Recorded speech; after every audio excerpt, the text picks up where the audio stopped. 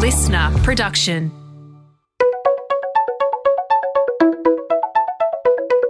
Hi, this is Paul McIntyre. Welcome to the MI3 Audio Edition. I've been a business journalist for 25 years covering the marketing, media, agency and tech sectors. In this series, we talk to industry leaders about the global and local developments that you need to be across this week. This audio edition is created in conjunction with partners as part of our Market Voice series. Well, marketing econometrics and ROI is a big theme for MI3's audience, and this one should put some zing and zap in the fuel tanks. The marketing profession is still wrestling with how it proves its impact on business and growth.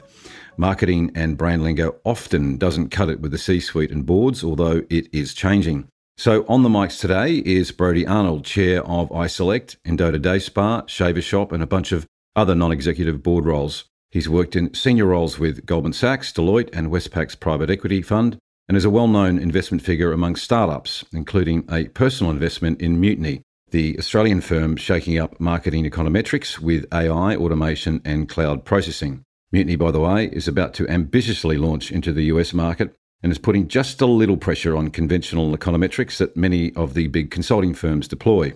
So joining Brodie on this important theme of how marketing can become more robust and credible inside organisations is Mutiny's co-founder, Henry Innes, and Trinity P3's CEO, Darren Woolley. Welcome to you all. I'm looking forward to this one. Henry, we might start with you first before we get to the chairman, which is give us an update really on what's underway in the marketing sector on econometrics and ROI measurement, or MROI as you call it.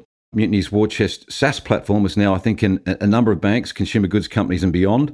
So just give us a sense really on the top line take and impact of what's happened in the last 12 months or something, Henry, and welcome. Thanks, Paul. I think pretty much every company that's looking to prove out financial results in marketing properly is starting to move heavily into the econometric space. I think the real shift that we've seen marketers make, particularly with the changing macroeconomic environment, has been to move from media mix to market mix in particular, right, and start to shift the attention and conversation away from just media to how is marketing as across the 4 Ps starting to actually influence and drive, and how do we generate more data around that. I think, if you look at banks, consumer goods, all these other types of companies, they all are operating not just in an environment by themselves and with their own media mix, but with, factors like inflation will change consumer patterns of behavior.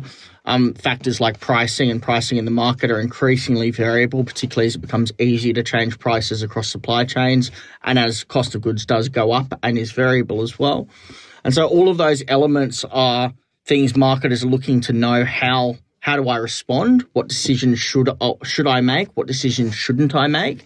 And what's important in that mix and what's not. And I think market mix modeling is, I don't want to say demystifying, but that's kind of the theme, is it's demystifying a lot of that and taking it away and also giving marketers more control. And I think, if you're looking in a boardroom context as well with things like market mix, as you're coming into recessionary environments in particular, where there are more kind of robust views as to what to spend on and what not to spend on, these sorts of data points become more, not less important for a marketer to have. The why behind that is simple. Whoever can prove their worth and their budget's impact is going to be the one who keeps it in a recessionary environment. And so if you don't have these sorts of pieces of infrastructure in place, what we're seeing is it's very, very hard to maintain strong defense, particularly when, you have things like cookies and things like that starting to collapse as well. So the more traditional, not necessarily more robust, but more traditional forms of measurement as well are under their own regulatory pressure as well. So I think that's driven probably our healthiest Q2 ever and driven probably larger uptake, I'd say, in the past 2 to 3 months than we have had in the past 12 months. And that's partially a combination of us scaling as well. Henry, when did that sort of start to move from media mix to market mix modelling, and why is it happening? What's behind it? I'd say a big jolt to that system was probably COVID, actually, because what people wanted to know was what was the impact of COVID on my marketing and consumer sales. And that really posed that COVID was a nice, large external factor that made people go, well, how did that change things? And when you're asking the question of how did that change things, what was the impact to my sales of X, that's not a media-specific factor, that's when people started to realize and really feel we weren't operating in an environment where you could just kind of focus on media and not the market as well. I think that made it a real reality. And so I think, COVID has kind of shifted the dial there. Then you've had a kind of huge inflationary event come very shortly afterwards. And the large inflationary event has kind of compounded that effect. So I'd say, in a sense, the more frequent these quite visceral events happen, the more obvious the need has become to shift to market mix, not media mix. Right, so broaden it out. Now, obviously, it's all about data inputs when you start talking about whether it's media or market mix modelling. When you're going into these organisations and doing what you do, how is the quality of the data standing up? Is it there, or is there a lot of work that you see needs to happen in the back end on some of these organisations before they get accurate kind of modelling and predictive capabilities out of the magic machine that you've created? Well, I think most organisations are generating this data in some form. It's whether or not their current systems are set up to take it and structure it in a way that's recognisable to market mix. And we have a system called Convoy which does that for us. I'll give you a worked example of that. If I have a weekly report coming through on pricing and competitor pricing that's just stored in an Excel or CSV file that's repetitive and following the same data structure, we would take that report, or that automatically generated report, rather than the conventional MMM way, which is to get it into a nice, neat, MMM-friendly template. Probably, everyone has to kind of fill in these prescribed sheets and things like that. We've tried to move away to that and really either move towards getting into a data warehouse or mapping an existing report that's automatically generated. That removes the data quality and quality of input data. I just think the second thing as well is that most organizations tend to have data that's too granular in format for a human to read, but machines are fine to read it. So if you're using human modelers, it's probably relatively difficult to execute with some of that highly granular data coming off APIs. If you're using a system that's kind of cloud-based and designed to process, up to 1 billion rows of data pretty comfortably, I'd say that's far less of an issue.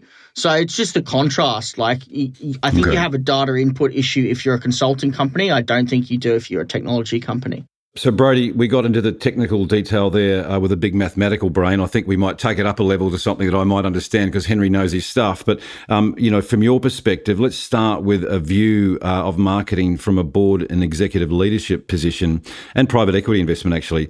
We sometimes hear marketing badged as an organisation's colouring in department, that it lacks rigour, proving an impact on business, and is essentially a cost, really, not an investment that often, we hear all the time. It gets cut early when cost out programs are being deployed. I'm really interested in your take with your long career and sort of companies, running companies, investing in companies and so forth. What was your take on marketing maybe 5 to 10 years ago? How did you see it? And has it changed today? And welcome. Thanks for joining, Brodie. Great to have you on. Thanks, Paul. And yeah, let's take it back to the macro level and and keep it in the universe that I understand a little bit better. If you look back 5 or 10 years, and this is not rocket science, traditional media was really the go-to for organisations, building brand in the market, and then traditional forms above the line was really where it was at. And what I used to always find most interesting, and as you said articulately there, it was really a cost line without the accountability. So what people looked at was very much, eyeballs that you could get to your marketing, PR and coverage of possible readers. Then there was, the sales team always telling me, how much sales they drove themselves. There was a little measurement around brand metrics. There was a little bit about how your brand was tracking in the market, but it was still fairly basic. And the amount of spend and the unaccountability of that did make the marketing department certainly an area that people had a mistrust of because they couldn't fully understand it, nor could they actually put a return on that investment, comfortably. And it was very much around building a brand. You look at the TV ratings and how basic they are, even probably today in Australia. You've got a couple of 100,000 people pressing buttons on boxes to say that they're watching programs at certain times, and how that all tracks, and the radio ratings, etc. As a hardened investor through a couple of cycles, you tended to lose a bit of trust in it. You also had really good brands with a lot of muscle memory. So when it did come to a tighter part of the market, you could cut marketing spend quite quickly because people still remember your brands. Like an Apple doesn't go away overnight, a BMW, etc. So it kind of was a good reaction to those environments. But the general boards didn't really understand marketing. The marketing guys had probably not an accountability. And when you added up what the sales guys were doing, what the PR side of the business was doing, and what the marketing side of the business was doing, the company should have been about 8 times the size of what it really was. Right, yes. And so that always left with this kind of funny feeling of mistrust. Wind the clock forward, you went from this traditional media to, I guess it became the new age media today. And over the last 5 years or so, you've seen a real core focus, particularly with the private equity firms that have actually understood these metrics a lot better.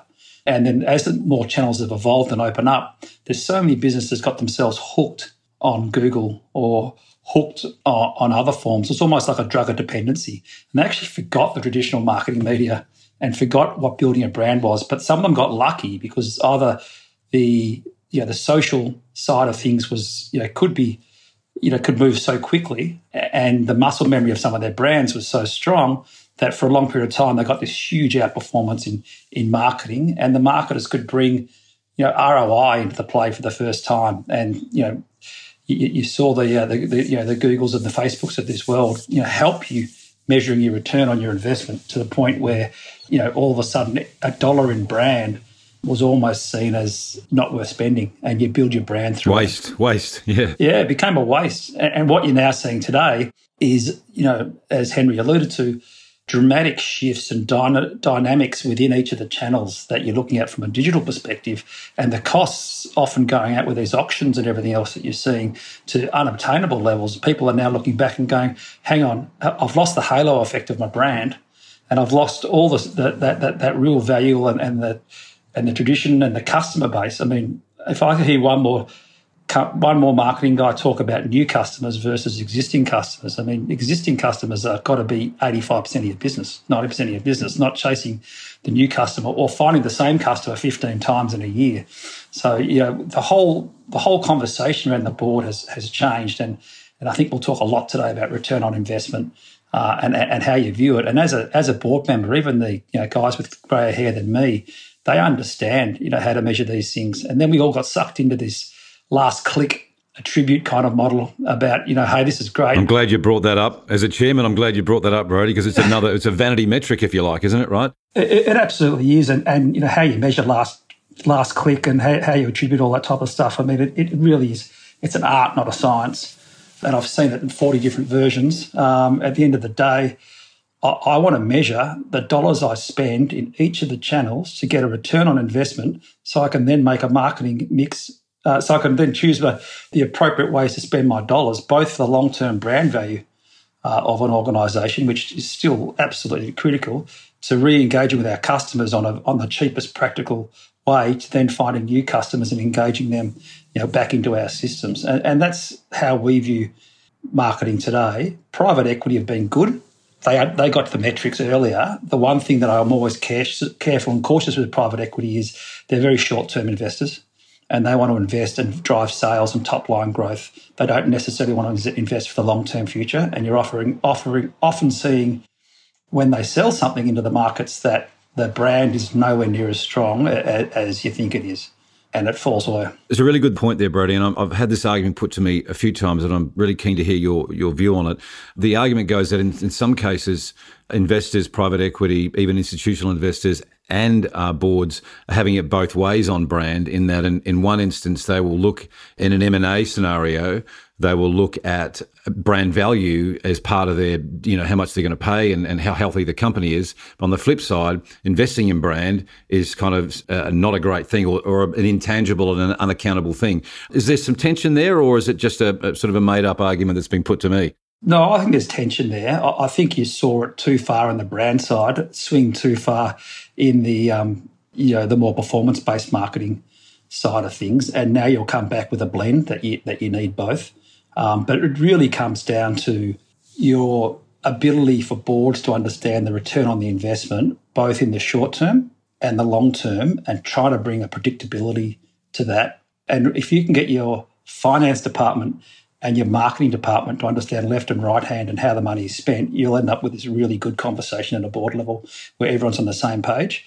If the marketing guys try to show that, hey, this is the latest and greatest fuzzy thing, and if we invest X in TikTok, but I don't have the predictability to it just yet, once again, the finance team lose interest. So it's getting that balance right. That's, as cost of capital goes up, is going to be really critical to the next 2 to 3 years. Just out of interest, what sort of metrics and language do marketers need to use to engage finance and boards more effectively? What do you want to hear? It's not kind of audience numbers. It's not brand equity uplift. What is the sort of language that works in your environment? It's certainly the measurement is really important, and being able to measure all the channels is really important. And the above-the-line channel and the brand channels are the harder ones to measure, but having some ability to measure those and then really bring it back to a return on investment. So if you're sitting at a table every year setting a budget, you're trying to allocate your capital to what you think is going to give you the biggest return in the short and medium and long term. So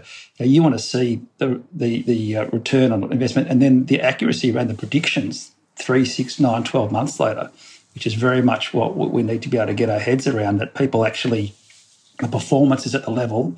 I mean, if I hear one more time, our performance isn't where we thought it was going to be because the costs went up, or that all of a sudden Google have, done this or changed an algorithm or Facebook has moved things to left or right. Those things need to be considered up front and built in before you dive so deep down a hole that it takes you 12 months to pull yourself back out. Yeah. And doing that fast and doing that regularly is what's missing. So when I've seen all these large consulting firms do it, they're very good, but it's very complex. It's difficult to get the reports and the information. So internally in the organisation, only really the CMOs get the information. And then, it's looking backwards, not forwards as well. So they're the challenges that we face. Henry, I'm just interested on that one in terms of language and metrics. Are you seeing the change when CMOs get a hold of data that gives them some harder evidence on things? Are they changing their language, and is it working with finance? I mean, we've talked about this before, but what's your take? Well, I mean, one of the first things that we try to get marketers to do practically is to drive a monthly finance report around marketing. So shifting the language narrative from reach to revenue and revenue delivered. There's a couple of whys to that. The whys are really like you get people used to understanding marketing as something that is delivering revenue. And if you're merchandising that frequently, people understand that if you're cutting a marketing budget, you're likely to be cutting a revenue line item as well. So you start to build those sorts of relationships internally within an organization. But I mean, we tend to think that, and what we tend to see is that frequency, quarterly or monthly, tends to be the best way to execute that because it builds some regularity, some patterns and things like that. And I don't want to say it's merchandising, but to a degree it is. It's building the associations and almost building the brand of marketing internally to drive a very finance-led point of view back to it. We strongly encourage using and leveraging econometric data to kind of put those narratives together and to really present marketing as almost a delivery mechanism for revenue in both the long and the short term, rather than presenting marketing as something that potentially delivers revenue. By building those associations really tightly and also building that predictability of reporting, it tends to allow people to make more considered judgments. It also means that people are a lot more hesitant to look at budgets differently because, they have that association of revenue and marketing spend. Brodie, you mentioned, you sort of touched on it a little bit about how budgets get allocated and, marketing's up against other options for cost of capital and so forth. What is the process of how can they influence that budget allocation that goes on, probably 6, 8, 12 months out of when the numbers land? Yeah, so it's certainly putting yourself in the eyes of how the board looks and considers those decisions. So capital allocation, is really critical for a board's role in terms of how do they drive the best outcome for the business. And marketers have traditionally been a little bit off the pace, and every year, the finance guys run the budgets and the marketing guys can't speak the lingo to be able to say to them, hey, if we spend X amount of dollars in these areas here, this is what we think the return's going to be. And ultimately, and this is how we're confident in those numbers and why we're willing to stand behind them. And that's what it comes down to. When you are allocating capital, you really want to know the depth of knowledge and information around the table, and who do you trust. So if you've got an independent source that can show and predict how the performance of your marketing is going to go, your ability to then come back with a mix that is believable and credible at a board level is going to greatly help you as a CMO, and it's also going to help the CFOs or the finance team understand what you mean, because they're looking at numbers, not necessarily what you're looking at from a marketing perspective. So that's, we'll get on to Mutiny a little bit later, but that's certainly why this part of the market intrigues me. And I'm looking forward to hearing Darren talk a bit more about, on the buy side of media, how you can influence that from a CMO's perspective, rather than being a price taker, using the economics to be a price maker and to be able to justify some of those decisions and argue your way through as many of these channels as you possibly can. Brady, you probably have not noticed this, but I'm not on a board, so I'm going to ask you some questions around just the conversation that goes on at board level. You hear a lot from about digital transformation, customer experience, and that seems to be being led board C-suite level, like the customer.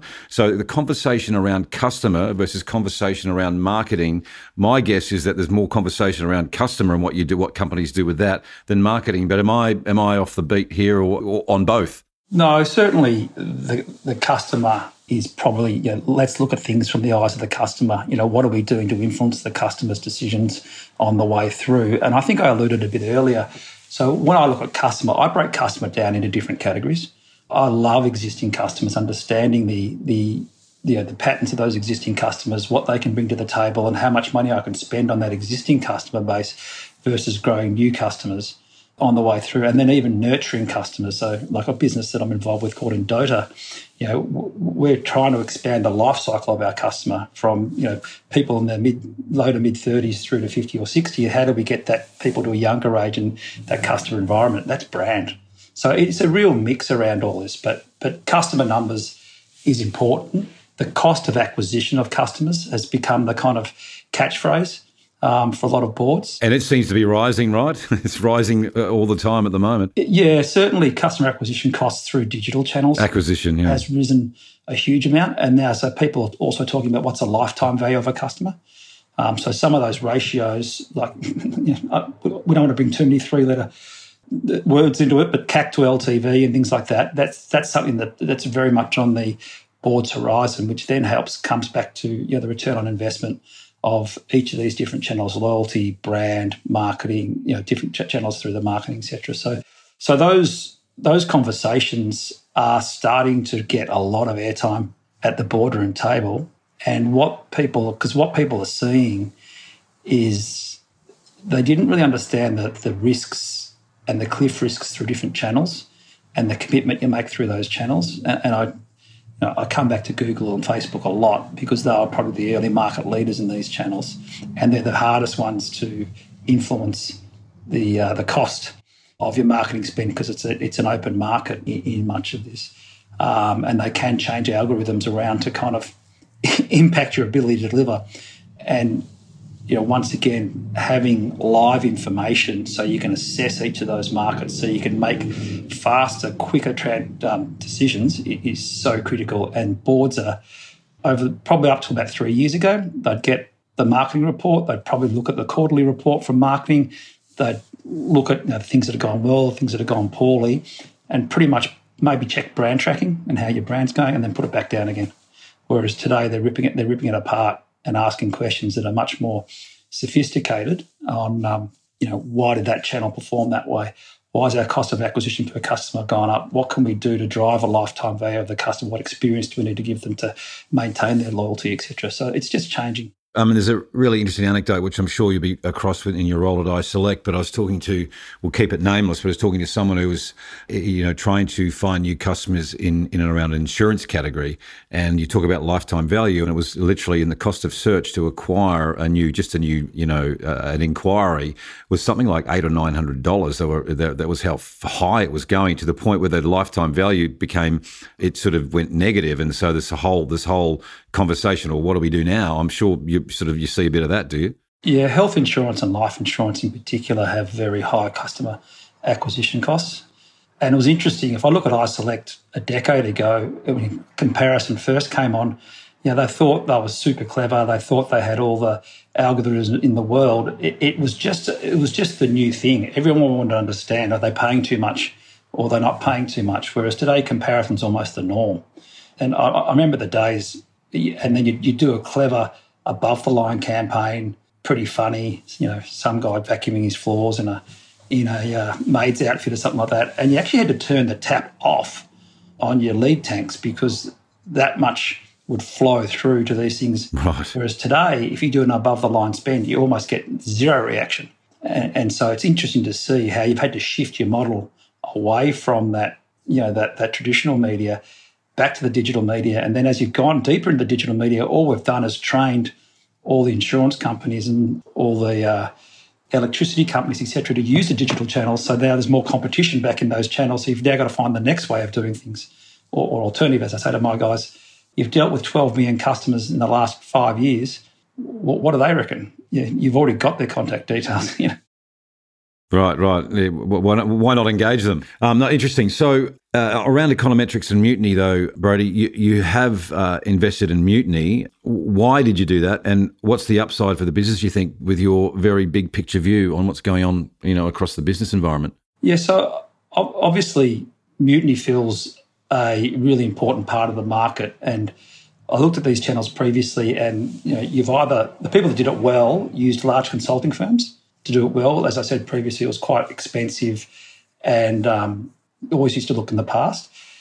Then some people built their own teams internally, and those teams, so I've had 3 businesses now where I've got a business intelligence resource that sits in finance and a business intelligence resource that sits in marketing, both looking at the same set of numbers and coming back to me with different views. And so I was like, because everyone just wants to, the marketing guys were the experts at telling you what a great job they were doing. So with Mutiny, what did I like? I liked it's going to be product-led. I think that's really, really important. Consulting-led projects, as I just alluded to, with business intelligence guys internally, they're open to interpretation. They're slow, they're expensive, and they're looking back in history. The ability, as you said before, to ingest the data, and Henry was talking about the millions and millions of different bytes of data. You can build these models, but they're so cumbersome to actually have, an algorithm, etc., running that looks at these things all the time and learns every single day, not only just about the general marketing world, but about your specific company, was really important to me. And then Henry and I had this good conversation one afternoon. I said, mate, I think you're a genius. You're a fantastic consultant. Did you just say that publicly, Brodie? No. Now we're in trouble. Every genius has a flaw. Yes, right. Just to bring it back to a good level, Paul. Yeah, thank you. But the ability for this to become self-serve and the ability for this to be a self-service product is where I see this market going in years to come. Because right now, you just have to look at the logos of a lot of these firms. They're very large logos. They've got huge marketing budgets. Your TAM, or your addressable market, is not going to be large enough because you'll run out of companies that spend 20 million above. So to be able to move this down into a smaller, cheaper, faster, more affordable product-led business, that I just think Mutiny's quite a way ahead of anything else I've certainly seen in the Asian region. And as you said before, we're just going to test the US a little bit more here. But from the companies we've spoken to so far that have large parts of their business in Australia and the US, it's still, if you can solve self-service and you can keep this product-led business going, and every marketing department gets used to using it and every finance department gets used to using it, it's a very sticky, stable, really strong, what we call a SaaS revenue stream coming up. And that's what excited me about Mutiny. Just fascinated by, let's take iSelect, for instance, or firstly, in Doda, you said, trying to broaden your customer base requires brand investment. With iSelect, if I recall, in recent years or previous years, it's been a very performance-led business. Like you are down on that tactical level when people are searching for a certain product, you want them to come and choose you. So where with such a performance orientated business where you are literally about trying to bring leads into, on sell some product, where does brand fit in for iSelect? And has that changed as the business and the perspective of the board and the executive team changed on brand versus performance, or is it really a performance-based business? Yeah, it's a good question. Without going into too much gory detail, we got a brand campaign horribly wrong back in 2018. We really switched the way we looked at brand, and it kind of forced us in a way to move away from brand back into performance. Now, I think I alluded to before, muscle memory in a business like iSelect that had been spending $50 million a year on brand was incredible. And so we kind of got away with it for a period of time. But what you saw is the performance-led marketing go really well, very predictable for a while, and then small changes in prices and auctions, small changes in algorithms, small changes in the SEO or the free leads that we all used to get, slowly but surely took it down a tougher path. And we always ran that business for profitability, not for market share. And so we were competing against competitors that were going for market share. And it took us down this dangerous path. And what we probably realised was that we'd underinvested in brand, which I think when I was talking about some examples earlier, we kind of went from this, old media brand building to this new media world of performance-driven marketing. And then you start seeing customer come into it and the loyalty programs and everyone trying to get more off their existing customers. At the end of the day, it's all important. And I think in 20 years' time, we'll still be putting plenty of ads on television. We'll still see billboards. We'll still see all these other channels as being really critical. But it's how you measure them and how you react to each of those channels that will give us ultimately the best performance. Henry, just on that, I'm coming to Darren in 1 second because he's got some good thoughts on some things. But Henry, just in terms of that, at a macro level on what you're seeing in the media part of the media mix modelling or of market mix modelling, but the media bit, performance and brand, do you see any patterns, trends come out on that top line in terms of the allocation? I mean, I'm not sure it's an allocate. We look at it from an allocation perspective. I mean, I personally hate the words brand and performance, to be honest with you, because it implies that brand doesn't perform, which my experience has been probably slightly different in the sense that brand ads might be hard to measure, but they certainly do deliver solid sales volume to a degree as well, particularly over a longer period of time if you're not just looking at the sale in that moment. So I think, this whole idea of brand versus performance, it's a bit of a furphy allocation. I think what we need to the better distinguishing thing is, I always talk about behavioural targeting versus not behaviourally targeted spend versus non-behaviourally targeted spend.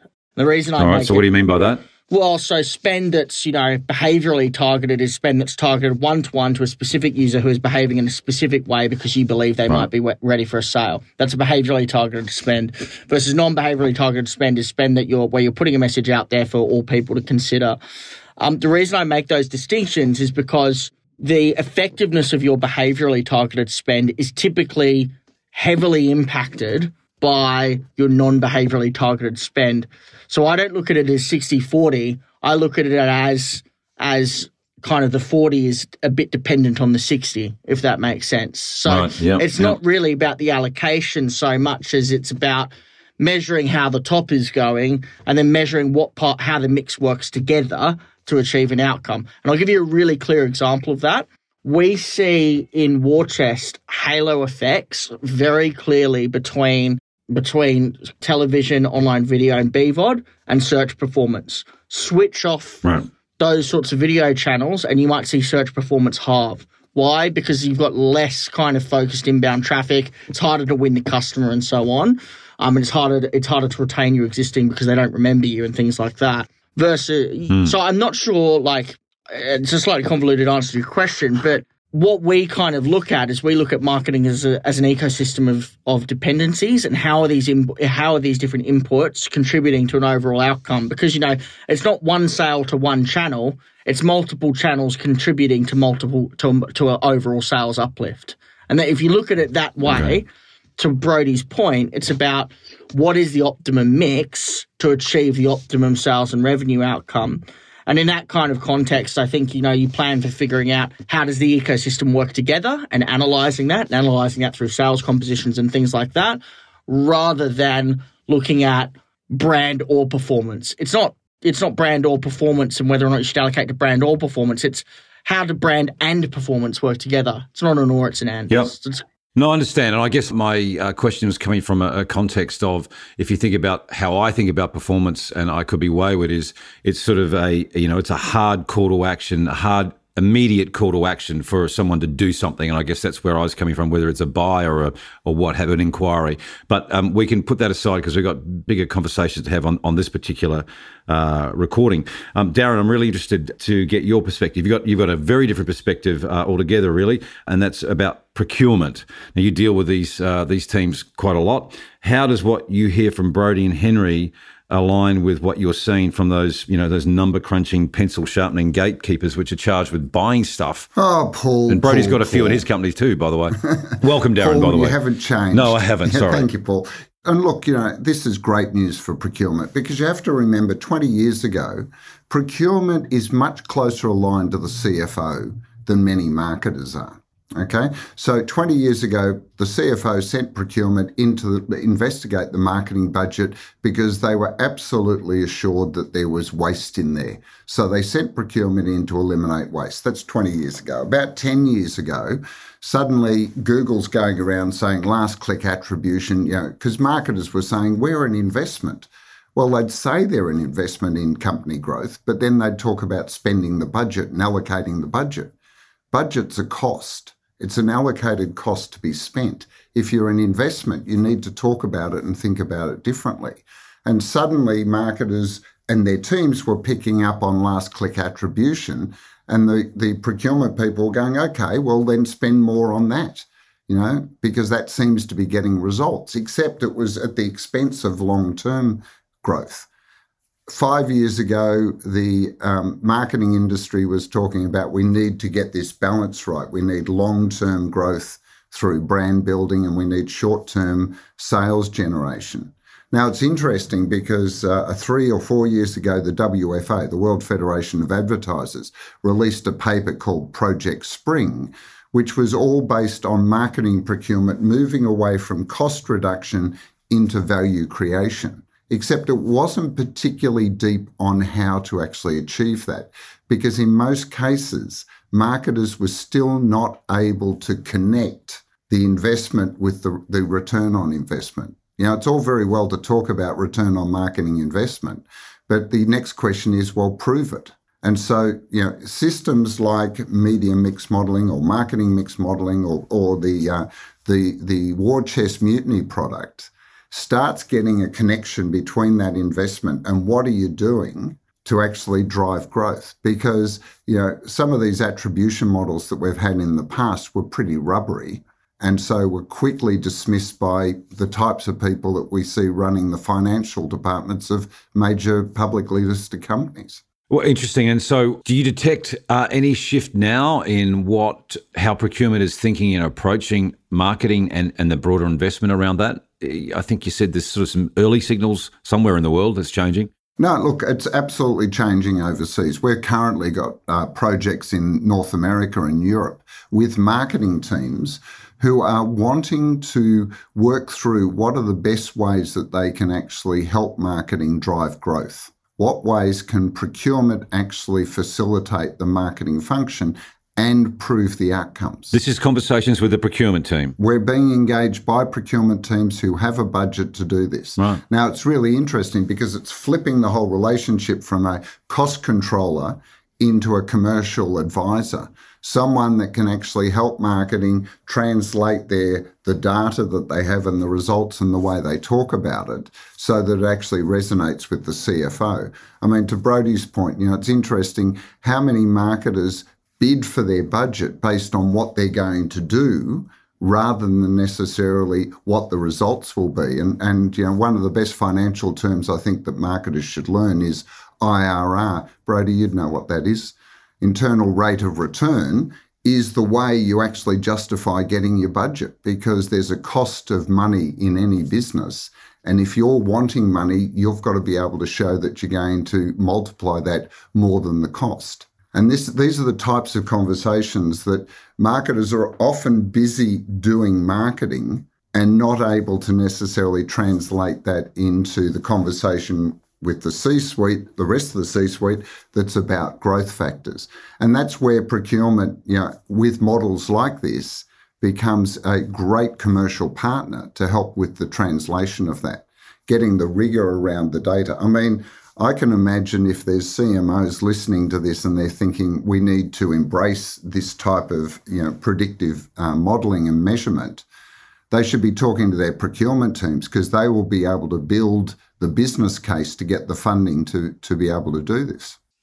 Well, apart from anything else, it's interesting you talk about that. I've heard some descriptions and I have a caveat that Henry's told me that I shouldn't be thinking into performance and brand, but let's just go there for a moment. Excuse me, Henry, which is, say, something like performance marketing should be sort of seen and talked about as current cash flows. Brand investment, brand marketing should be seen as future cash flows. And that's sort of almost a tweak on how marketers talk, but it gets closer to, I don't know, does it get closer to what you want to hear, Brody, if the proof point's there, I guess is the point on that. Is that a concept that you are marginally credible? Yeah, look, I think a lot of the topics have been around that, we all understood brand and could never quite measure it, but we saw the importance of it. And then performance became the latest and greatest. And what you're realising now is you've got to do both. You've really got to, and I kind of bring the customer and the existing customers into that equation as well.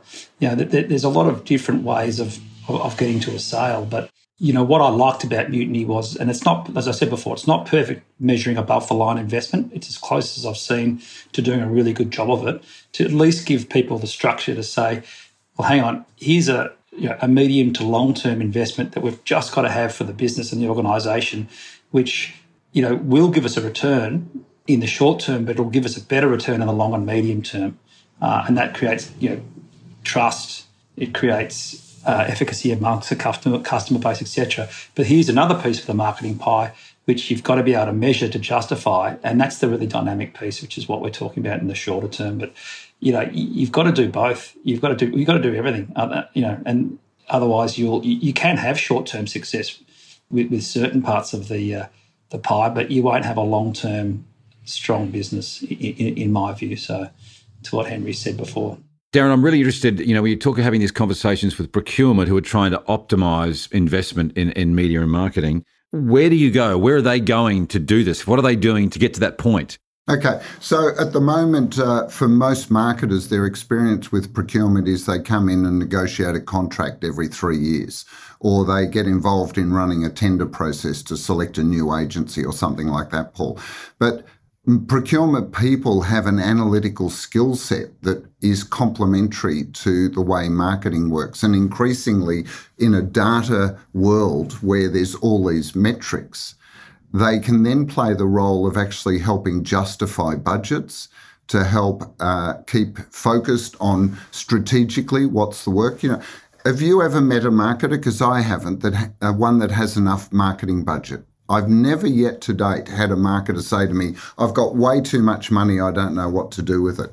And one of the problems is because they feel like they have to do everything. Every new channel that pops up, I've got to be on TikTok, I've got to be on this, I've got to be on that. And yet their budgets have remained relatively the same because they're unable to conclusively prove that it is an investment that's driving growth. Right. Mm-hmm. Okay? So what does procurement do? If they change from being a cost controller into a commercial advisor, they can sit down with marketing and work out what's the data we need to be able to justify, first of all, what you should be doing and what you shouldn't be doing. What's actually working for you and what isn't. And then going to the business and saying, if we invest more in this and we need this amount of money, then getting that budget. And that's what's happening. You're seeing that happen now in these contracts you're seeing come through. Yeah, we're getting engaged by procurement to actually work with the marketing team and procurement to identify where does procurement have the skill sets to help create value for marketing.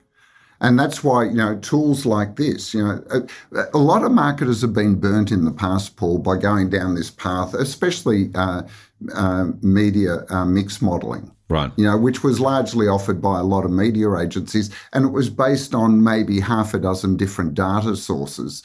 Often, things like Roy Morgan was one of them. And then they'd come up, and what did it tell you? Oh, you need to spend more on media. Right. That they're really tools that were developed.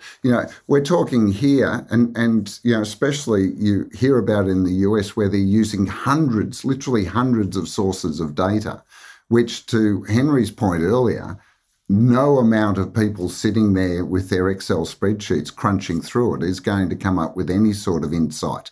Most of the work is done, to Brodie's point, is retrospective. It's justifying what happened in the past. What this seems to me to be opening an opportunity for getting real-time input into what you should be doing today, tomorrow, and next week to to grow the business and then give you the results back to show that it's actually working. And that's something that's really exciting to procurement because, the only reason they cut costs is because it was a cost. If it's actually a proven investment, then they've got a very good mandate to actually then help to invest in it to drive that growth.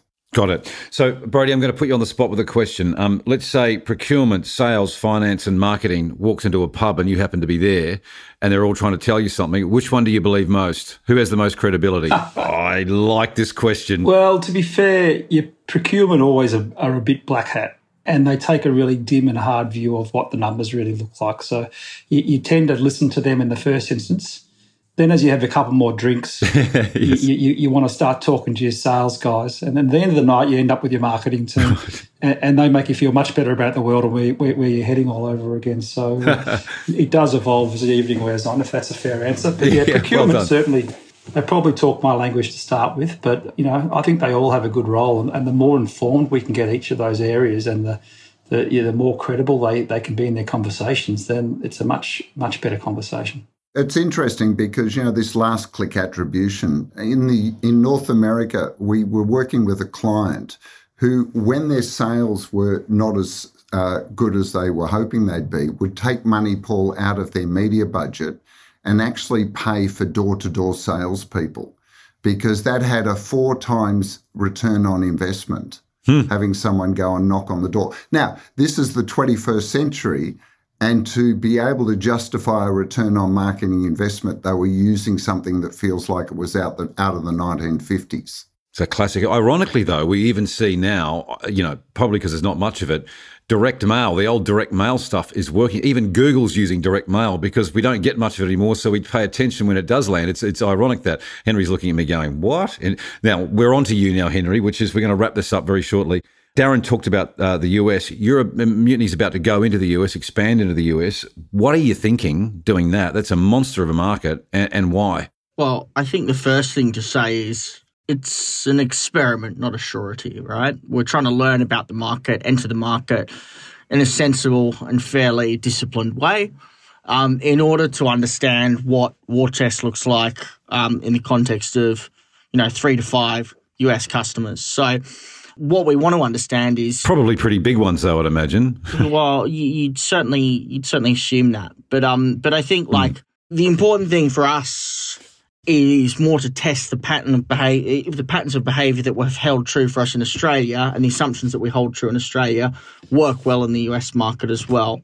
We think what we're doing is a universally painful problem. So I think that, for us, it's less about the market and more making sure that translates well and that we still understand that customer problem, which we believe we do, and testing those assumptions really well. So I think, we think of it less from the lens of entering a new geographic market as, a traditional consulting group would and things like that, and more in the sense of where are the big places where we can take this pain away for customers and where are the stages at which we can take it away for customers. And we believe that US customers are experiencing this tenfold due to their scale. So, So I suppose we probably are constructing it in a slightly different way in terms of our perspective, and as to our why. I also just think as well, we're lucky in the sense that we have a tremendous leader that can kind of go over there in John, and and we're really, really hopeful that kind of investment in people and things like that will